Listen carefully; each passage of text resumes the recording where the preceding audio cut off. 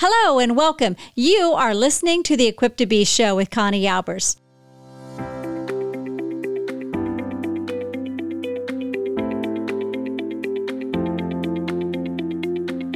Equipped to Be is a podcast dedicated to helping you discover and develop your unique strengths, gifts, and talents so you can apply them to all areas of life.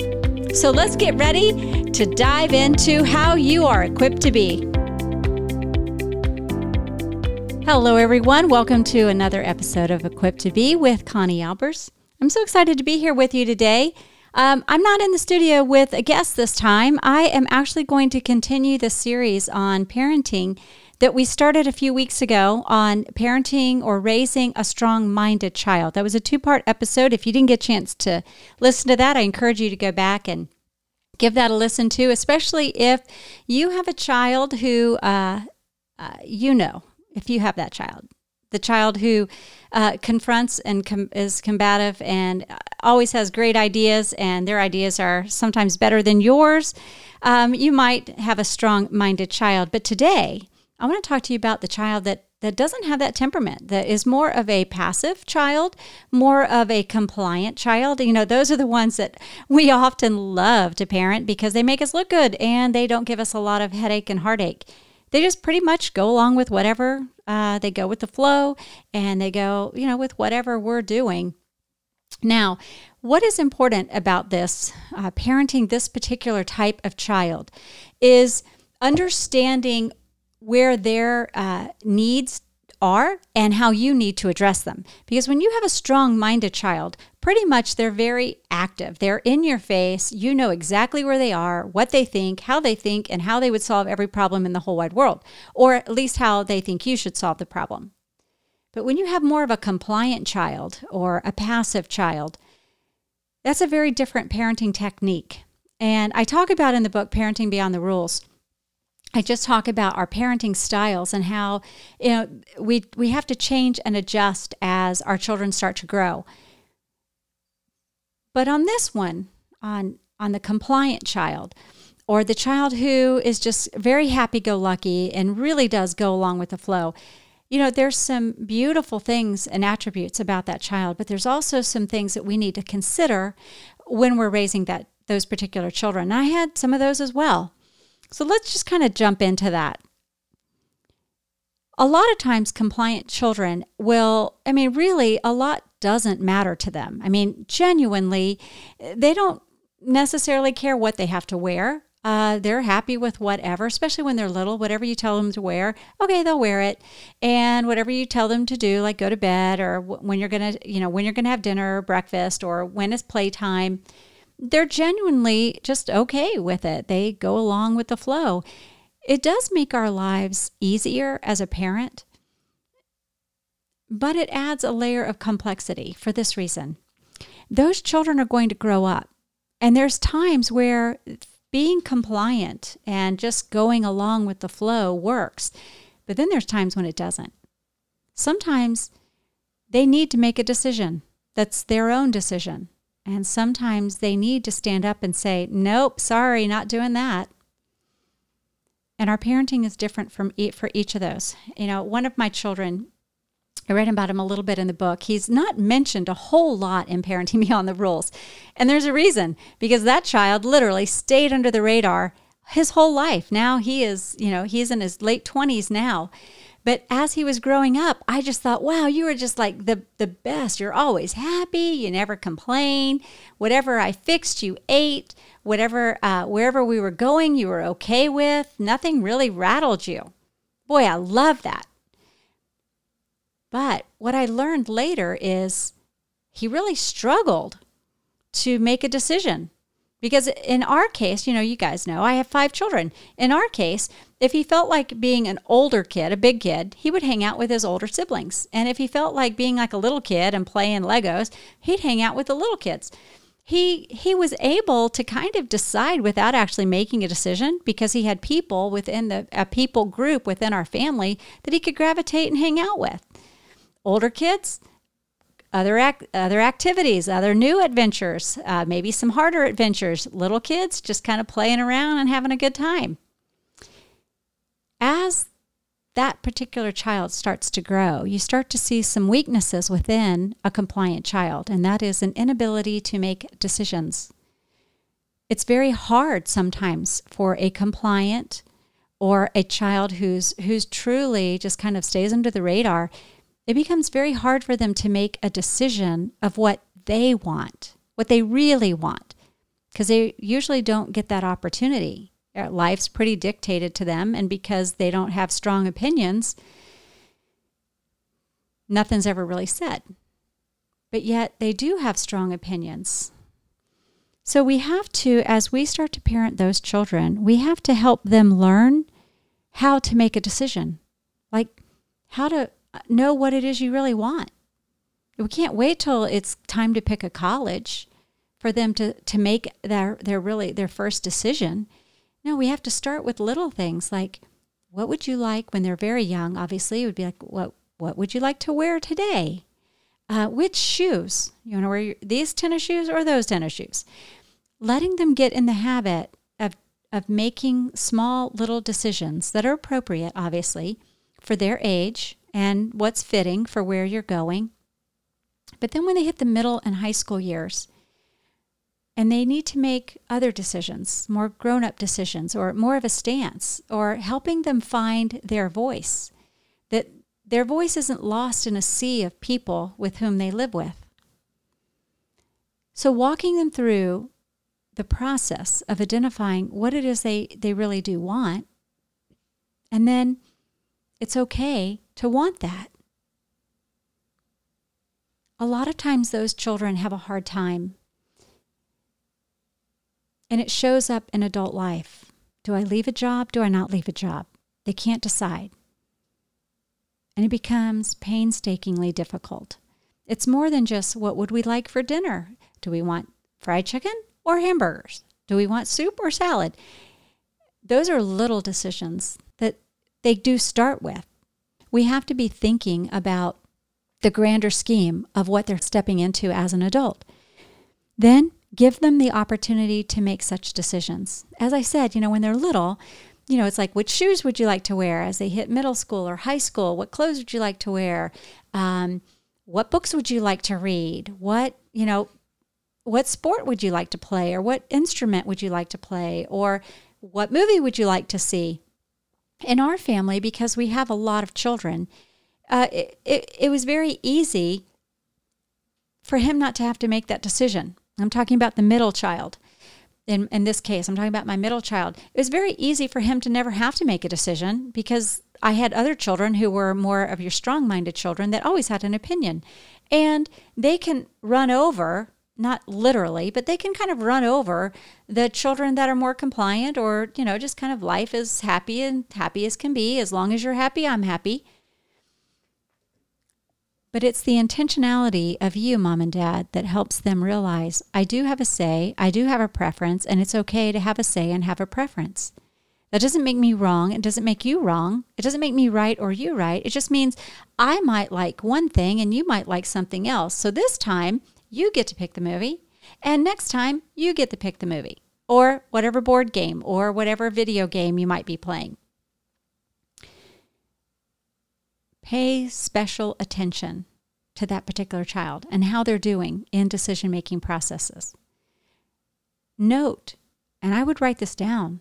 I would write down when I saw this, this one child, when I really saw this child struggling with making a decision, to him it wasn't a big deal. But I started noticing this could become a problem in your adult life, of not being able to make a decision because you are so happy-go-lucky. You could be stuck in a job that you really hate, but it'll be okay because the painstaking decision of weighing out the pros and cons can be overwhelming. So pay attention when you notice it. And not at that moment, but at a later time, like maybe at bedtime, or maybe when you're going for a walk, or you're just waiting in the car for somebody who's running an errand, whatever time you can get where it's not at that moment. And then ask them, say, I just noticed that every time you're with so-and-so, or every time the family's all together, you always defer to what somebody else wants. And most of the time, that's a beautiful quality. I mean, we certainly love that about people when they are, drama-free and they're opinionated. They're not as opinionated. I mean, that's a delight, but it's also not good for your child. So you can't parent them for what's good for you and what's good for the overall harmony of the family. You want to help them learn they have a voice. Then, so first thing we're going to do is help them learn how to decide. Do I want this or this? I mean, it could be as simple as when you're going to a fast food restaurant. Would you like chicken tenders or would you like chicken strips? Oh, I don't care. No. Which would you like today? And wait for them to make a decision. And I know that's kind of trivial, but you're getting the idea, I'm sure of it. And then give them an opportunity to make those decisions, small and large. Small and large. Because they're going to learn from making those decisions if it's really something they really liked or if they didn't like it. But they most likely wouldn't try it if they weren't kind of encouraged to make a decision to go for it or to try it. And third, don't cut them down. Oh, that was no, you don't really like that. That's gross. Oh, that doesn't look good. Don't cut them down. A child who is more inclined toward compliance or people-pleasing, they're your happy-go-lucky, don't wake the boat, don't overturn the apple cart. They're not going to get really mad and say things. They keep it all in. It's there. They're keeping it all in. So don't cut them down. Don't shame them. Don't guilt them. Affirm them. Let them know. No, it's okay. Yeah, sure. You want that? No problem. We'll do that. Even if you don't like it or you think it's, a waste of time, that's just because you're different than them. Obviously, if it's something truly not, not good, that's one thing. But in general, most of the time you can just encourage them. Yeah, that's a great decision. By affirming your child to make a decision, just that simple affirmation, you're bolstering their confidence. Their confidence starts to rise. Their confidence rises because you're now telling them, I made a decision, and you're right there by them. Because they might be afraid to make a decision. Afraid of, maybe I'll fail. Maybe I won't like it. Maybe it's not the right decision. There's a whole list of what they could be afraid of. Maybe they'd be afraid that other people wouldn't like what they chose. And because they're more of a people pleaser, then they're going to feel bad. So you don't want to add guilt or shame. You don't want to criticize or cut them down. You want to encourage them when they do step out, that they're doing a good thing. We also want to encourage them that it's okay to not always agree. They can still comply, but it's okay to have your voice and to say, I'm absolutely going to do that, but I'd rather do it a different way. I totally understand that you would rather do it a way. Would you like to try it that way? That's fine with me. See, indirectly, you're helping them learn to make a decision.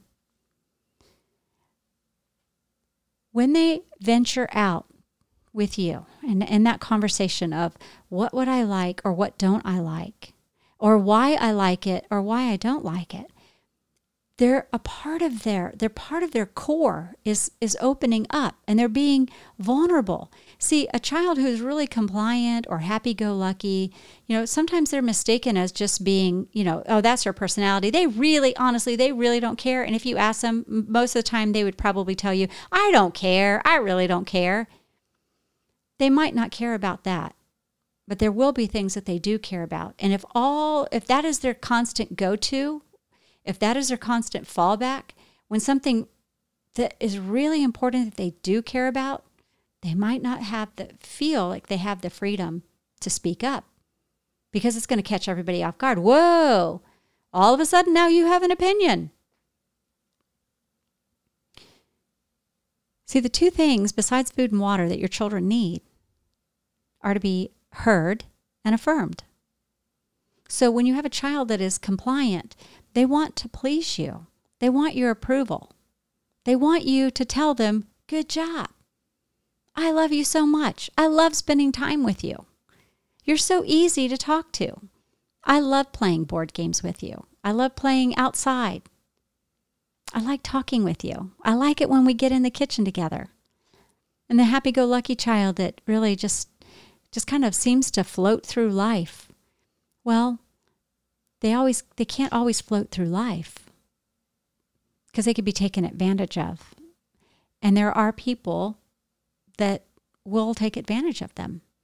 We want to give them the legs and the confidence to stand on those legs and to be their own person. And it starts within the four walls of your house. So as we talked in the other podcasts about strong-minded children, you pretty much know what's going on with them. They're going to tell you through their body language or through their words, but you're going to hear about it. You have to do more work when you have a compliant child, a people pleaser, or you have a child who is genuinely just doesn't make decisions. They can just go with the flow. They're very adaptable. And often when I'm talking with parents that have children that are highly adaptable, those are great character qualities to have. So we don't drive that out of them because that's at the core, that's who they are. And that's how God's going to use them in their vocation as an adult.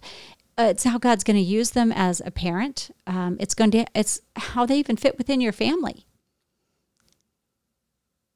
And if you have that child that is genuinely just easygoing and easy to get along with, you want them to realize and to learn that there is a point in time they're not going to be okay with what's going on. So as you are parenting, we want to remember, if you have that passive child, that compliant child, doesn't really speak up or speak out that much, usually will smile and nod, although sometimes they may give a few body language gestures of droop shoulders or head goes down, and they're not really thrilled by it, but they're not going to make a big stink about it. That's where you get the opportunity to pause and to help them learn how to make a decision and to speak up, speak out in a respectful, loving, kind way. They will, and they will just naturally do that. They're peacemakers. They're harmony. They don't like conflict. So sometimes they won't even say how they feel because they don't want to get in a conflict with anybody. So it has to be a safe place for your child to be able to open up to you and know that there's not going to be some conflict. They're not going to upset you. They're not going to make you mad. See, if we're not careful, Mom and Dad, what we actually can end up doing is manipulating them because we know how to get them to go along with what we're doing or how to get them to comply, knowing that they may not even actually like what it is you're suggesting, but they'll go along with it. See, you're the adult. You have to be careful that you don't manipulate those particular children the way you would we can do that with a strong-minded child as well. We can marginalize and shame them into compliance. With a compliant child or a passive child, we can do the same. We can't necessarily shame them to come out and to be more like a strong-minded child. But what we can do is we can cause them to further retreat and become less of the person they are designed to be because they don't want to rock the boat. And they keep it all in until they can't keep any more in. And then it starts to leak out through attitudes, through doing things that you don't want them to do and they know you don't want to do it. They start pushing back and pushing away from you because you're controlling them. And they don't want to be controlled. Even though they're compliant, they don't want to be controlled. Now, you may think, well, some kids do want to be controlled. Well, they do, but do we want our children to just be controlled by others? No, we want our children to be thinkers. We want them to have sound reasoning, have a sound mind. We want to give them the opportunity to make decisions. Start small and then gradually build up to bigger decisions. And all along the way, just be that cheerleader that's standing. Just think of a marathon runner. All those marathon runners usually have people strategically placed along the way. Maybe it's a hard uphill run, or maybe it's a high altitude, or it's a difficult stretch, or a certain mile marker where their body starts to get fatigued. And they'll have people standing, their team, so to speak, like the team that's supporting that particular runner. They'll have people strategically placed to shout out, to breathe life, to give encouragement, to give a cup of cold water. And so when you are helping your children make decisions, be there when they do finally make them along the way, even hard decisions that they have to make, like even what electives to pick in school. Well, you can be like that cheerleader that's standing there, breathing life at that moment, just it's at that moment when they could quit or they could keep going. And then you strategically position yourself further down when you know you can start seeing them getting fatigued or tired. Instead of shaming or guilting or trying to get them out of it, bring them out of it, being that life-giving encourager at the next strategic point that keeps them going again, that feeds their soul, that inspires them and makes them believe they can do maybe more than they ever thought they could do. And that's kind of what a long-distance marathon runner does. They're pushing themselves to do that which is not easy. And for your children that are naturally compliant, naturally passive, naturally easygoing, they need you to cheer them on as they learn to find their voice and make decisions.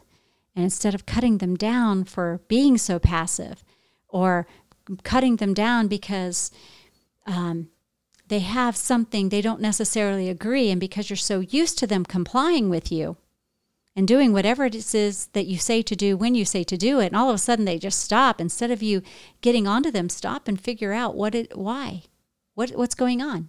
Pause, ask them, hey, what's up with that? Let's talk about that. Did I say something the wrong way? Are you having a bad time with school? Something else going on that I don't know about? Well, tell me what's going on. Are you struggling with a friend? What you'll find is when you're dealing with that compliant, passive child, they hit a time in their teen years where they've kind of had enough. And two things will happen. They've had enough, and they're not going to take it anymore. They're tired of being bossed around. They're tired of being the one who always has to just go along with everybody else to keep the family happy. They start to feel like they don't matter, like they're invisible. Their opinions don't matter, that they're only valued if they get along or go along. And that becomes the life lesson that they learn and they carry into adult life, which could lead to abusive relationships or an unhealthy work environment. We want our children to know that they have a voice, they have an opinion, they have preferences, and that those are okay, within limits, obviously. When you do that, they become more secure and confident adults, making wise decisions, not being easily swayed or easily persuaded to go along with what others are doing, because they will have learned through the safety of being in your home that while my nature is to be compliant, while my nature is to have harmony, while my nature is to go along and just make everybody happy, that's not their function within the family. They have that natural gift and they will use that, but that doesn't mean that they don't have something to say. It doesn't mean that it's okay for them to not have an opinion, because that's not okay. They do have an opinion, and you want to help them learn how to form it and then how to execute in a kind way, in a way that they'll feel a little uncomfortable with until they start to practice it. And then once they start to practice it, that becomes part of their character. They're always going to default to people-pleasing. They'll always default to being compliant, not making any waves. They'll default to that. And that's completely fine, as long as they know that there's a time and a place. And not all the time do I need to be all compliant or the happy one or the easygoing one. Doesn't mean they don't have to be easygoing. They can do it in a nice way, but that doesn't mean they have to always do it. So I'm so glad you joined me for this episode of Equipped to Be, when we talk about parenting a passive child. Well, that wraps up this episode of Equipped to Be. If you enjoyed this show, please share it with a friend or family member and hit subscribe so you don't miss a show. And thank you again for joining me. Remember that we are equipped for every season of life.